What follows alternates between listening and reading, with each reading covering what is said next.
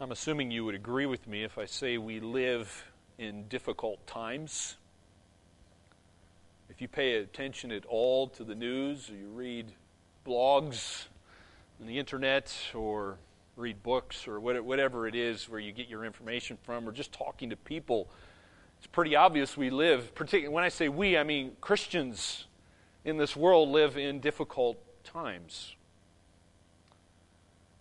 We have brothers and sisters in far-off places like the Middle East, or in places like Nigeria, Africa, or our brothers and sisters in places like North Korea, for example.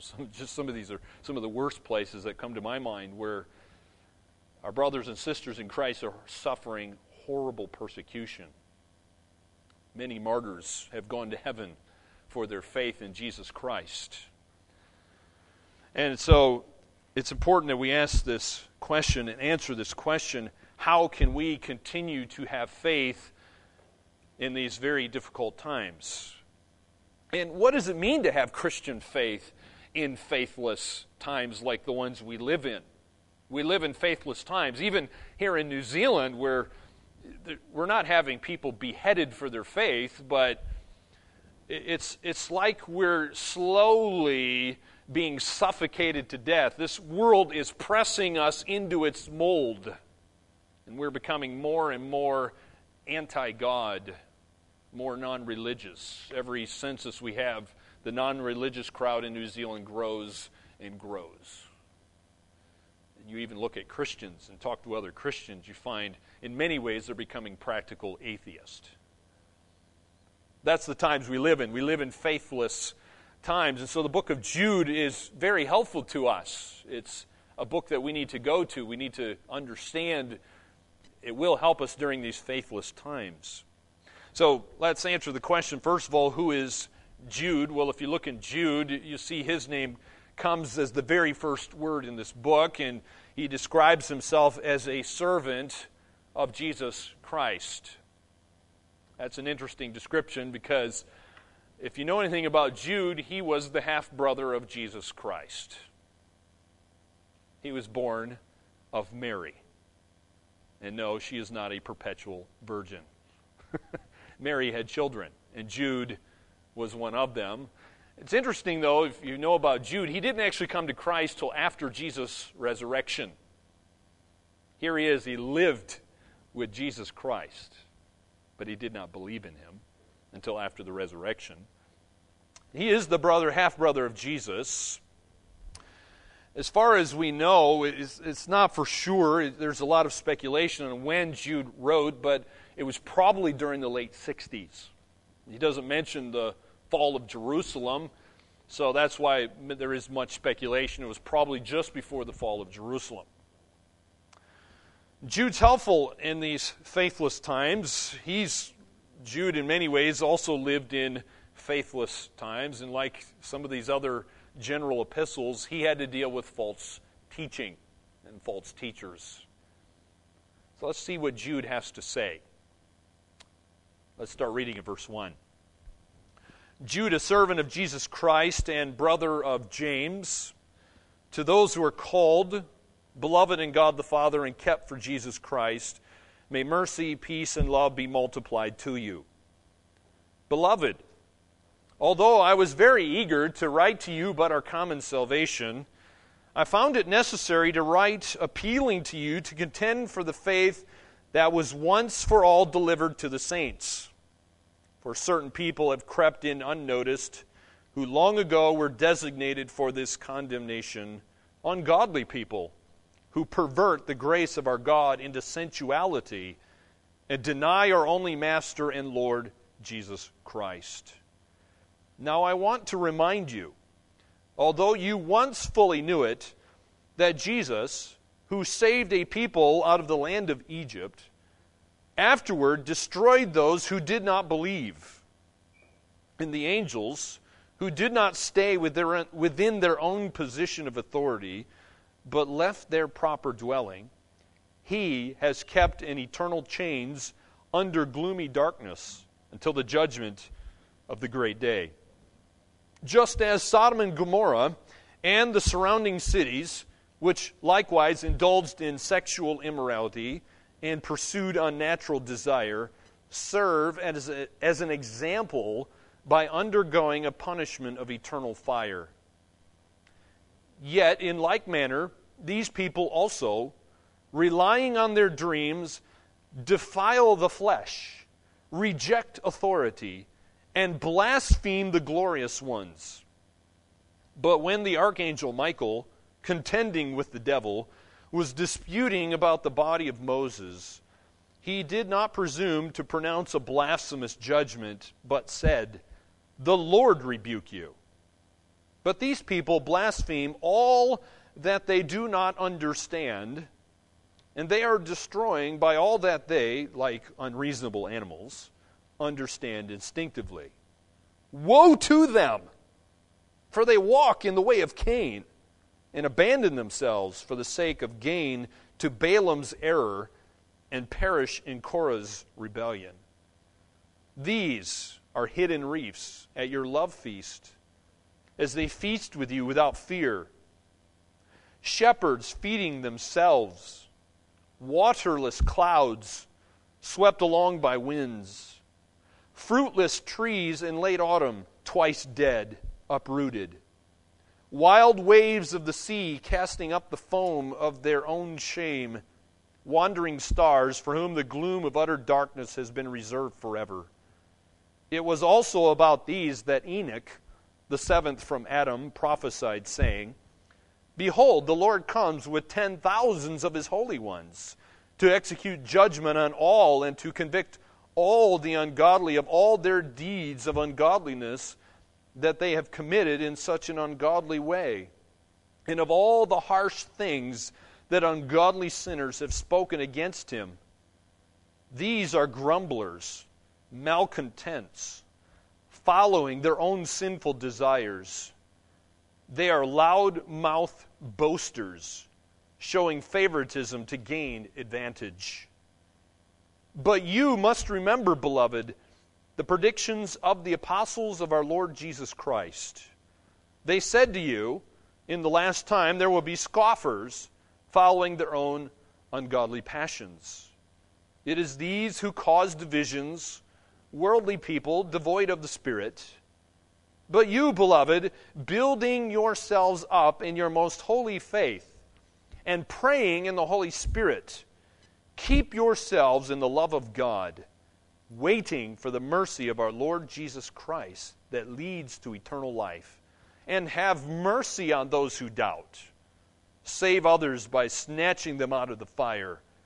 To others show mercy with fear, hating even the garment stained by the flesh. Now to him who is able to keep you from stumbling and to present you blameless before the presence of his glory with great joy, to the only God, our Savior, through Jesus Christ our Lord, be glory, majesty, dominion, and authority before all time and now and forever. Amen. So we're going to first look what Jude says about the characteristics of a faithless life. By faithless life, we mean these false teachers. Then we're going to look at what does a faith-filled life look like? Someone who is faithful to God, what does that look like according to Jude? And then finally, we're going to look at what answers Jude provides to several of the most asked questions about faith. So first of all, let's look at what are the characteristics of a faithless life. And hopefully these don't characterize you. And if they do, then, my friend, there is hope. There is hope in Jesus Christ. But let's look at what does a faithless life look like according to this Holy Spirit-inspired book. Well, first of all, a faithless life lives immorally. Lives immorally, according to verse 4. Because it says that certain people have crept in unnoticed, who long ago were designated for this condemnation. Ungodly people who pervert the grace of our God into sensuality. Notice that word pervert. That's a key word in that verse. They are perverting, and notice what they're perverting, by the way. They're perverting God's grace. So what they're doing is that grace is changed into license. These are the people who say you can just do whatever you want. It's the old issue that Paul addressed in Romans chapter 6.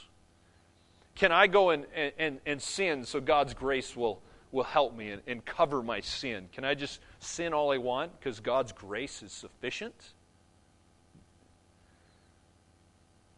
James says no. And if you look at verse 8, he talks about their immoral lives. In verse 8, he says, in like manner, these people, they're relying on their dreams, defile the flesh, reject authority, they blaspheme the glorious ones. Look at verse 10. They blaspheme all they do not understand, and they're destroyed by all that they, like unreasoning animals, understand instinctively. Anyway, it goes on. He just talks about their immoral lives. These false teachers live brutal lives as if they're just animals, unreasoning animals. Well, people today often assume, many people assume that whatever I naturally desire has to be a good thing. It's like they live out the Nike slogan, just do it. Right? And they live out the whole, it's like the theology of Disney. You know, Disney has a theology. Follow your heart. Right? Just watch the Disney movies. It's almost every single movie. That's what it's all about. That's their worldview. Follow your heart. Well, Jude says, following your natural desires is not a good thing. Jude says it's a bad thing. These false teachers might teach a Christian can live however he or she wants, and you can remain in the church in good standing, and that a Christian can give full expression to their natural desires, and you kind of just chalk that up to grace. Jude says that's wrong. A faithless life lives immorally, but in verse 4, Jude also says a faithless life denies the truth. It denies the truth because they're denying our only Master and Lord Jesus Christ, verse 4 says. So impure lives are actually the product of that first one. They're the product of faithlessness. It's a product of not having faith and denying the truth. If you read on, like in verse 11, for example, it says, woe to them, for they walk in the way of Cain, and they abandon themselves for the sake of gain to Balaam's error and perished in Korah's rebellion. A lot of examples there of faithlessness. So like Cain and Balaam and Korah, these men have lifted themselves up to a place that they should not have been. They've lifted themselves against God's people. They lifted themselves up against God's truth and even against God himself, and they suffered the consequences for that. They boast only of themselves. So where does this ungodliness come from? Well, ungodly lives stem from a denial of God's truth. They don't understand God's truth. Jude tells us that. Moral faithlessness exposes their spiritual faithlessness. In other words, they're just living out what's inside them.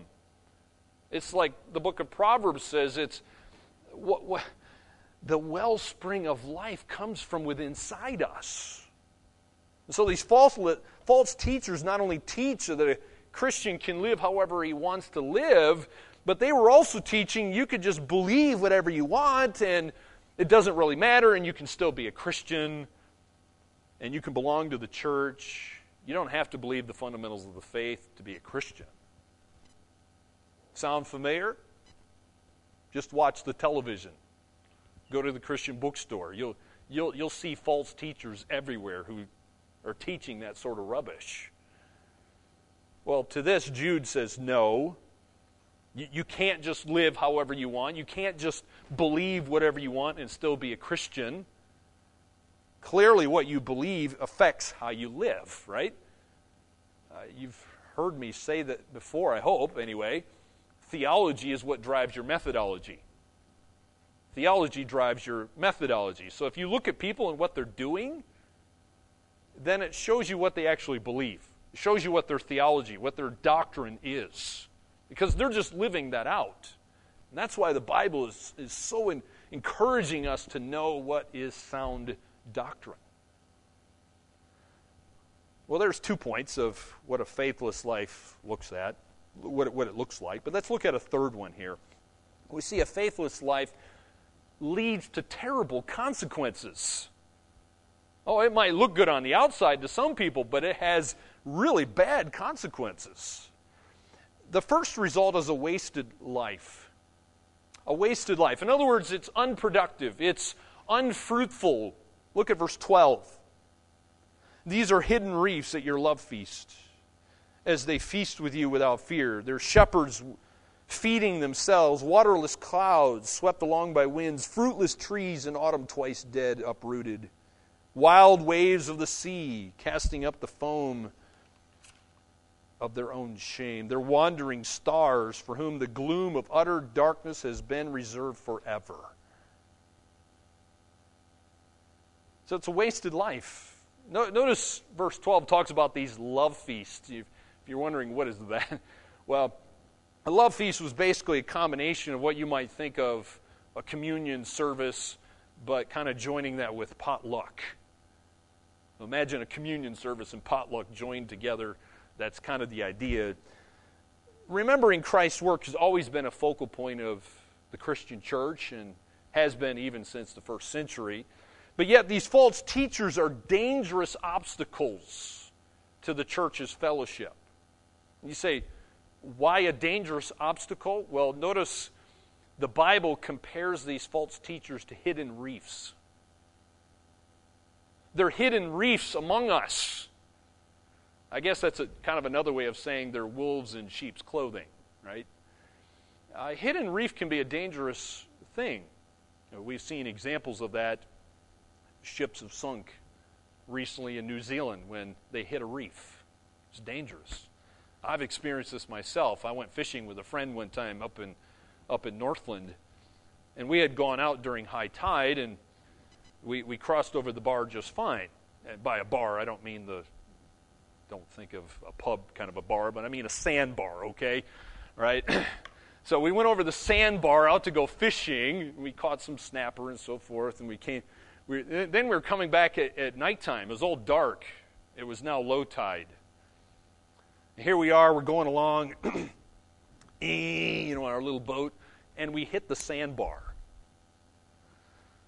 Well, it was wintertime. I wasn't prepared. I didn't have a life jacket on. I didn't have warm clothes on. And so we're stuck on this sandbar. My friends quickly, they say, quick, let's get out of the boat. We got to get this boat off. The waves are just pounding us as we're stuck on the sandbar. We got to hurry, get the boat off, move it around a place so we can get through there safely. The water was freezing cold.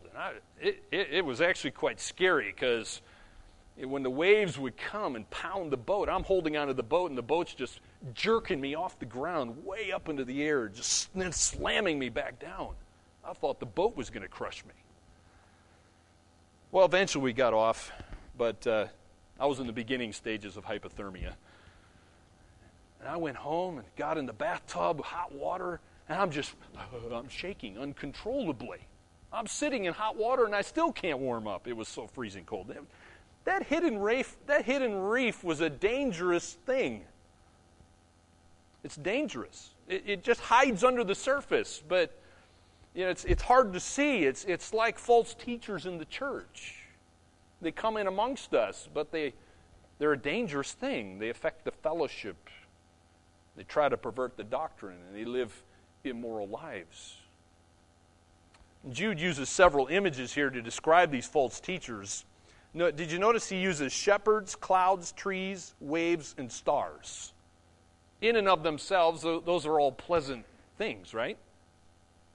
Hopefully you have good images of those sort of things. But notice what Jude does. He takes these lovely images here, and he uses them to expose their wasted lives. Good things, but they're wasted. they're all unproductive. Notice the shepherds aren't feeding the sheep, they're just feeding themselves. The clouds aren't bringing rain, the trees aren't producing fruit, and the waves weren't helpful either. Here's the point. Faithless life is impotent. A faithless life is a barren life. It actually serves no helpful purpose, just like a false teacher. It's a wasted life.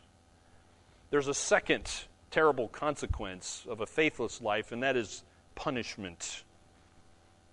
Look at verse 13. We read at the end of verse 13, these wandering stars for whom the gloom of utter darkness has been reserved forever. Jude calls the false teachers wandering stars. They're awaiting this utter darkness. In other words, faithlessness results in punishment. And judging by their lives here, these men appear to think they're somehow not accountable to God, that no punishment awaits anybody. It's kind of like the modern day universalist. You know what a universalist is? There's sadly too many people who believe this way, that think eventually all people go to heaven. There is no such thing as an eternal punishment. Well, Jude didn't believe that. Jesus didn't believe that. The apostles believed there was something called punishment. And Jude's quite clear here. Punishment is something that's real, and anybody who is forsaking the truth and just lives faithlessly will be punished. And like a good preacher, notice what Jude does here. Jude uses 3 illustrations in the text to make his point. If you don't believe him, just look at his points here, because he uses the Israelites who died in the wilderness. He talks about fallen angels, and he uses Sodom and Gomorrah as his third example of how God judges sin. So in verse 5, he talks about the wilderness wanderings.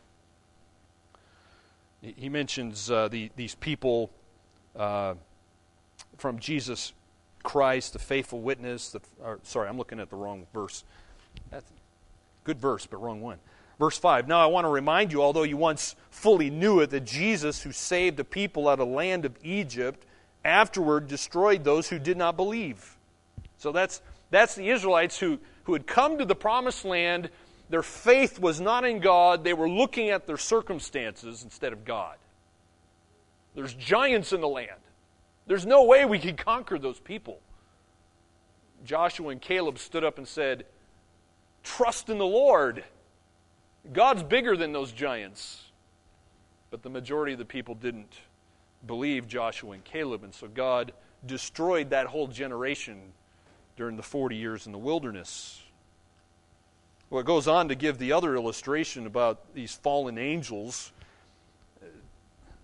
That's a hard one to interpret, but apparently, best I can tell, these fallen angels, these demons, had cohabited, had come inside men, if you will, and then they cohabited with women, and of course, God wasn't pleased with that, and so God has them reserved for a time when they will eventually, along with Satan, be cast into the lake of fire. And of course, you know what happened to Sodom and Gomorrah. The other example given in verse 7, it mentions Sodom and Gomorrah and the surrounding cities, which likewise indulged in sexual immorality and pursued unnatural desire, serve as an example by undergoing a punishment of eternal fire. Notice God calls it an eternal fire. This is real. It's not temporary. It is a punishment. Now here's the point, my friend. Anyone who forsakes the truth will be punished. He uses 3 examples there for you. So if you live contrary to God's way, you will suffer punishment. So it's important for us to remember that God's judgment on sin is real. It is real. It's not something to be trifled with. Well, Jude doesn't just talk about a faithless life. Fortunately, he gives us some good news. It's not all bad news in Jude. So let's look at some characteristics of a faith-filled life, or a faithful life, if you will. Number 1 is a faith-filled life contends for the faith. Jude gives his purpose for writing this little letter in verse 3. He says, "Beloved, although I was very eager to write to you about our common salvation, I found it necessary to write appealing to you to contend for the faith that was once for all delivered to the saints." And then in verse 4, he says this, that certain people have crept in unnoticed, who long ago were designated for this condemnation, when godly people who pervert the grace of our God into sensuality and deny our only Master and Lord Jesus Christ. So a faith-filled life, a faithful life to God is one, I hope this describes you, by the way. You must contend for the faith. This is not an option, by the way. It's a command. Jude, by the way, he doesn't tell them to go and argue about obscure words. And I say that because there's too many people who call themselves Christians. They want to just argue about obscure stuff, the non-essentials. And they really give a bad name to Christ and Christianity and the church.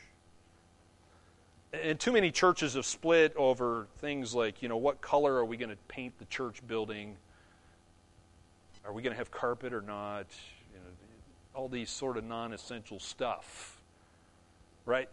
Some people think, I'm contending for the faith. Right? I remember having these discussions when we lived in Hastings. Remember that, Lynn? Where we, what carpet we're going to pick? Are we going to have curtains? What color are the curtains going to be? And what color are we going to paint the outside of the building? We're talking about all this stuff, right? Fortunately, we didn't have any church split going on in Hastings there. We were fairly unified. Things went pretty well. Because we recognize those are non-essential things. You're not contending for the faith when you want to argue over, am I going to have green paint or blue paint? It's a non-essential thing. You see that? You got to determine what is an essential and what's a non-essential. We've talked about that before, right? Jude is telling them to contend for the faith, not over obscure words, not over the color of paint and so forth. You say, well, what is the faith? Well, that's the truth primarily about who is the Lord Jesus Christ and what He has done. It's the gospel primarily, but it would also include those fundamental essentials of the faith. Now, please notice here, it's interesting, Jude says the faith doesn't change. It doesn't change. In fact, he says it's a once-for-all faith. That's the words he uses. It's once for all. And notice, who is it entrusted to? It's not entrusted to the Pope or the elders of the church. Notice, Jude says it's entrusted to you. It's entrusted to the saints. That's Christians. So the good news of the gospel doesn't change. It's something that's final. It's unchanging. It doesn't matter what the latest theological fashions are. It doesn't matter what the Pope says or, the Anglican archbishop or whoever. It doesn't matter what they say. This truth doesn't change. There's a very interesting word in your text there. The word for contend sounds very similar to an English word we use called agonize. You ever heard the English word agonize? Well, you'll see it in the Greek text. It sounds like agonize. In other words, here's the point. Contending for the faith is a strenuous athletic exercise. It's something strenuous. It's not easy. It's not for the armchair kind of a person, the couch potato. No, this is hard work. The word agonize, by the way, makes me think of athletes in the Iditarod. And at this point, my family's thinking, oh no, he wants to talk about the Iditarod. I'm passionate about the Iditarod. So let me show you some pictures here. If you're not familiar with the Iditarod, it's a very long sled dog race that goes through the state of Alaska. It's an annual long-distance race of over 1,000 miles or over 1,600 kilometers. So imagine doing this with very little sleep on the back of a sled, running with your dogs the whole length of New Zealand, and trying to do that in 9 days. All the while, it's freezing cold. You'll see some pictures. That's the Alaskan mountain range.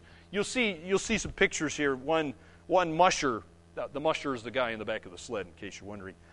So usually they start with 16 dogs. The object is you want to be the first to the finish line, of course. And so these teams are generally racing through blizzards, causing whiteout conditions. Hamish will go through some of these pictures here for you. But you got sub-zero temperatures, gale force winds, which of course creates really freezing temperatures.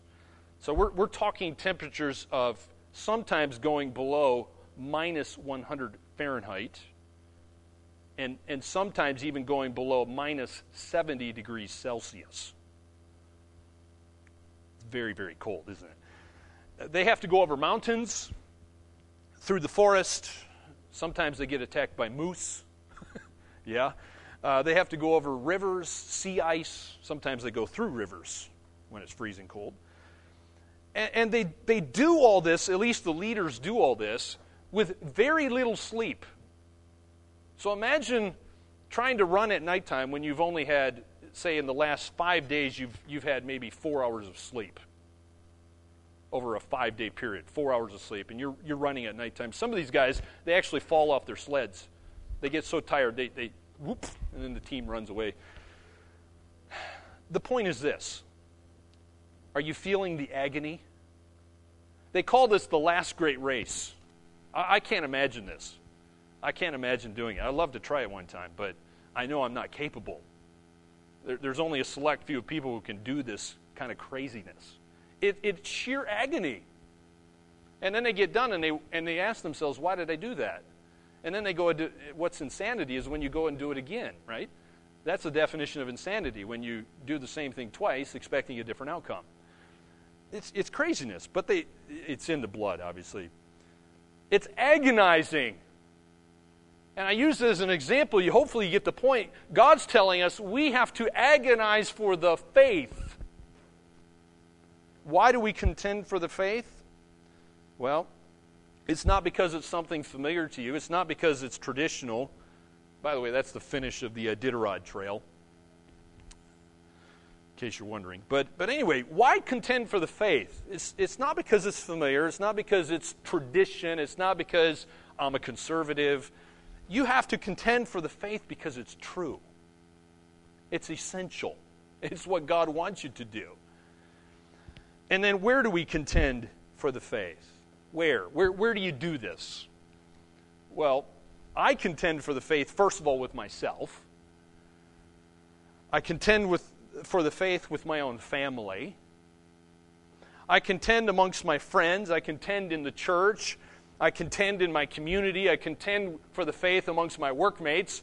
And then as God gives me opportunities, I get to travel to other countries, and I contend for the faith wherever God takes me.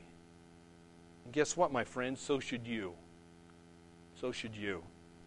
Who should contend for the faith? Well, don't think this is just for the pastors or the elders or the professional apologetics people. This isn't just for professors or so-called theologians. No, if you notice the text says it's for all the saints. All the saints. All the Christians are to be contending for the faith. It's your duty. So this contending might sound like a negative thing to you. Agonizing, we don't like to agonize. Strenuous work, that's a negative 4-letter word for some people. But as we're going to look as we go through this book here in a moment, you're going to see it's actually a positive thing. It's a constructive thing. What is negative is the false teachers and their teachings. So let's move on to number 2. A faith-filled life builds Christians up in the faith. A faith-filled life builds Christians up in the faith. Look at verse 20. Verse 20, it says, "But you, beloved, building yourselves up in your most holy faith." Now that word yourselves there, hopefully you notice it's a plural. Too many people think of this as singular. It's just something that I just do all by myself. In other words, the biblical text is not saying to build oneself up. He's saying you build one another up. You build each other up. All right? God's saying there isn't to be Lone Ranger Christians in the church. Because we together actually make up God's temple. Corinthians says so. It's a plural thing. We, plural, make up the temple of God. However, what was going on here is these ungodly teachers were dividing the church through their error, through their immoral lives, through their denying of the truth. But we're to build it up. On what? What's the foundation? The most holy faith. In other words, we're to have a concern for the truth as well as unity. We're to have concern for faith as well as building each other up. They go together. Our concern for the truth should lead to unity. So these people who say, we're just going to throw doctrine out, we're not going to have creeds and all that sort of thing, are actually destroying the church. They're destroying unity. And they're trying to do that in the name of unity and peace, but in the process, they're destroying it. So a faith-filled life builds Christians up in the faith. Number 3, a faith-filled life prays in the Spirit, according to verse 20, because this is praying in the Holy Spirit. So life with faith is marked by a Spirit-led prayer life. Now, this is not some call to some ecstatic form of prayer. We're not talking about that sort of thing here, but it's just simply a call to pray consistently in God's will and in the power of the Holy Spirit. It doesn't have to be flashy. In fact, Jesus talks about not doing that sort of thing, so you noticed of people. Instead, go into your prayer closets. Go into these private places. It's something between you and God. Notice, according to verse 19, these false teachers do not have the Spirit. So they obviously can't be Christians, right? Because the Bible says, if you don't have the Spirit, you don't have life. So we, on the other hand, we're to pray as God's Spirit leads us into truth by reading His Word. That's how you know what His will is. So if you're praying according to His Word, then you know you're praying according to God's will. So let me encourage you to pray for our church. Pray according to God's will. And so if the work of the church is to prosper, then we must pray that the prosperity comes from God Himself. Number 4, a faith-filled life lives obediently. A faith-filled life lives obediently. Look at verse 21. It says, keep yourselves in the love of God, waiting for the mercy of our Lord Jesus Christ that leads to eternal life. The life with faith here should be marked by obedience and not by rebellion. An example, well, there's several examples given here, but if you look at verse 21, it's interesting there. It says, keep yourselves in God's love. Keep yourselves in God. That's the idea of living obediently instead of rebellion. How do we do that? Well, it means to remain in this place of obedience. And when you do that, then God's love is poured out on His children. Keep yourselves in God's love. So when we obey God's commands, then that happens. Because Jesus said in John 15, verse 10, if you obey my commands, you will remain in my love. So a faith-filled life lives obedient. And then number 5, a faith-filled life shows mercy. Shows mercy. See, the false teachers don't care about that.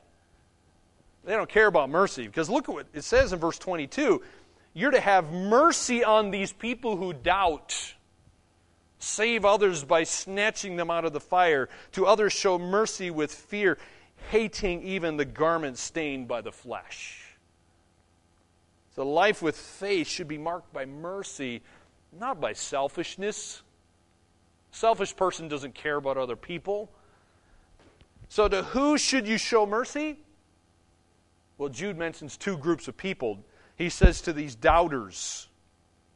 He mentions those who are deserving of punishment. Show them mercy. These victims of the apostate teachers need mercy. So these people can go and read the false doctrine at the Christian bookstores, or they listen to the false teachers on the TV. You need to show them mercy. Your heart should break for them. Help them. Help them see the false teaching that they're believing. They need mercy. They need patience. They don't know who Christ is. They don't know what Christ has done. Some people doubt. They're swayed by these false teachers. They need help. How should you show mercy? Well, you need to do it with pity. You need to show pity. You need pity toward the person who's doubting, but God also says you need to show some hostility as well. You show hostility toward, or you need to feel hatred, in other words, toward the flesh, toward your flesh, toward their flesh. Your sin nature is destroying you in this world. And so, my friend, don't just stop the erosion. That's not enough. Begin building by going out, showing mercy to those who need to know God. The Bible says with some here, be patient. With others, you explain the faith. You tell them who Jesus is, what He's done. But what does the faith-filled life look like? Well, it's marked by contending for the Christian faith, building up the saints, praying in the Spirit, living obediently, and showing mercy. Now look at your own life, my friend. Can you put a check by all 5 of those characteristics? Can you say that those marks mark your life?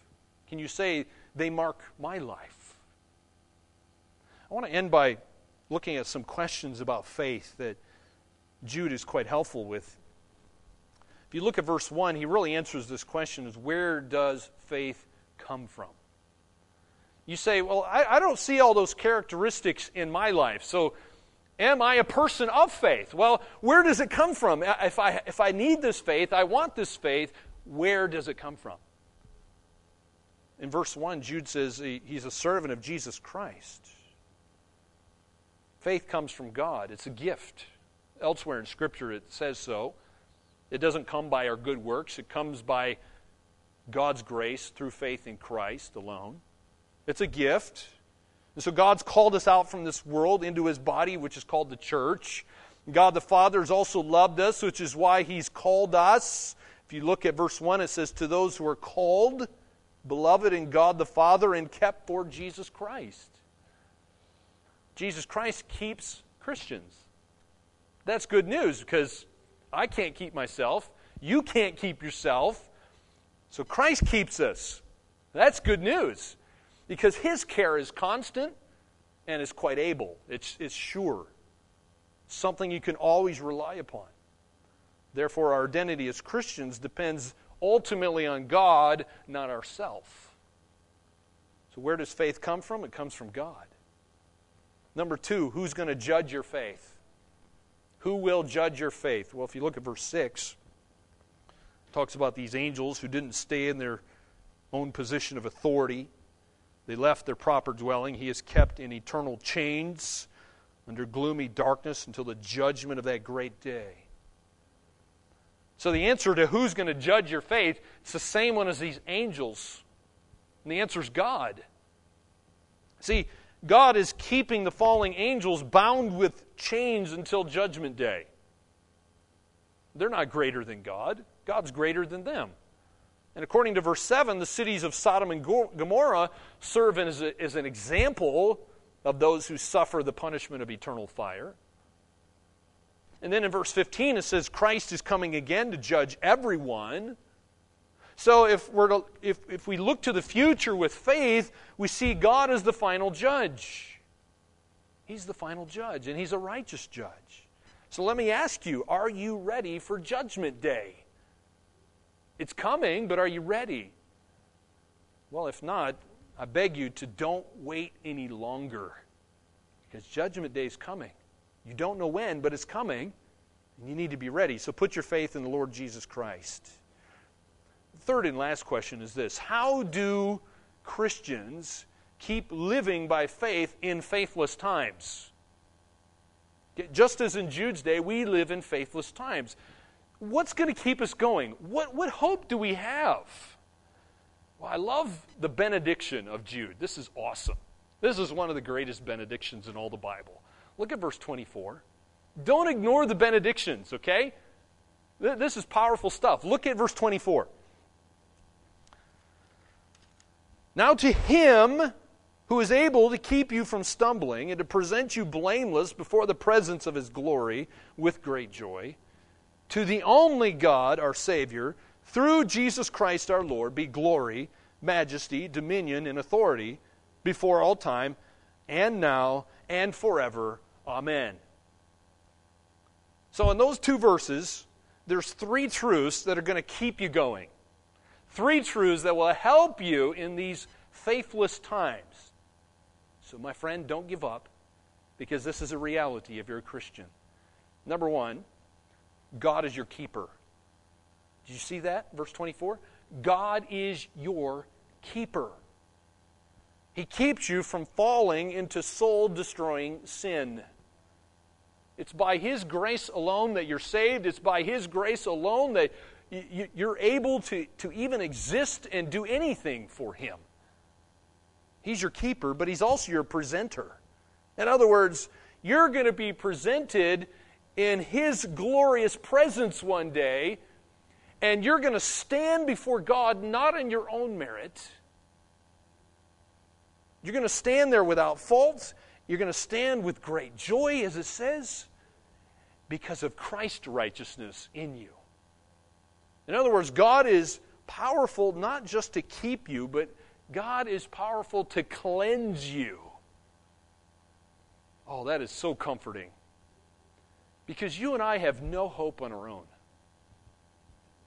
If I am presented to God in my own strength, in my own righteousness, my own works, I don't even want to think about that. That's not a good thought to dwell on. But if I stand before God in Christ, that's powerful. That is really comforting. My identity must be in Christ because He's my presenter. But the third thing that is comforting in this benediction is that God is your Savior. God is your Savior. And this is the good news of Christmas, is it not? Christmas is all about Christ. See, about 2,000 years ago, God became a man. Jesus wasn't always a man. Jesus didn't always have a human nature. So He had to become a man so that He could die. But He didn't stay in the grave. See, 3 days later, He rose from the grave. He conquered sin. He conquered death. He conquered the works of Satan. So, how do you continue in faith in such faithless times? Did you notice all three of those things all had to do with God? God your Savior, God your presenter, and God is your keeper. It's all about God. So how can you stand in faithless times? How are our brothers and sisters in Christ enduring persecution from ISIS and others? It's because of God. So let me tell you about one of my brothers in Christ. I recently read about my dear brother in Christ as I was reading The Voice of the Martyrs magazine. And here's a picture of him on the screen. His name is, sorry, I don't know how to say this. It's a Nigerian name, but as far as I know, it's Danjuma Shakaru. I'll just call him Dan. That's easier. He's 13 years old. He lives in Nigeria, Africa. You'll notice he's got some scars on his face because according to the Voice of the Martyrs magazine, his Christian village, and you understand at least half of Nigeria is Christian. But anyway, his Christian village was attacked by Islamic insurgents. And during the attack, he was hit on the head and he was hit on the arm by a machete. As he was laying on the ground, they cut out his eye and they left him to die. He's only a 13-year-old boy. And according to the August 2015 edition of Voice of the Martyrs, it says this: in spite of what he has suffered, Danjuma is certain that God is still in control. He has no anger toward his attackers. There is no problem, he said. I allowed God to handle everything. While the attackers stole so much from Danjuma, they could not take his joy. It is still evident on his face and in his voice. In fact, here's what he said. I'm quoting. The joy comes from the Lord. End quote. The joy comes from the Lord. I hope you're encouraged by that. I am. Here's a young man. He's only 13 years old. Despite losing an eye, despite going through horrible sufferings, seeing many people die, he's still encouraged. He recognizes that God is still on his throne, that God is still in control. He is sovereign, and somehow God is going to use this suffering for his glory and his good. That's why God does everything he does. Do we believe that, though? Do we? Do you understand the joy of the Lord? Is it your strength? Is the joy of the Lord your strength? It can be and should be. May God's grace enable us to understand this and live it out. Let's pray.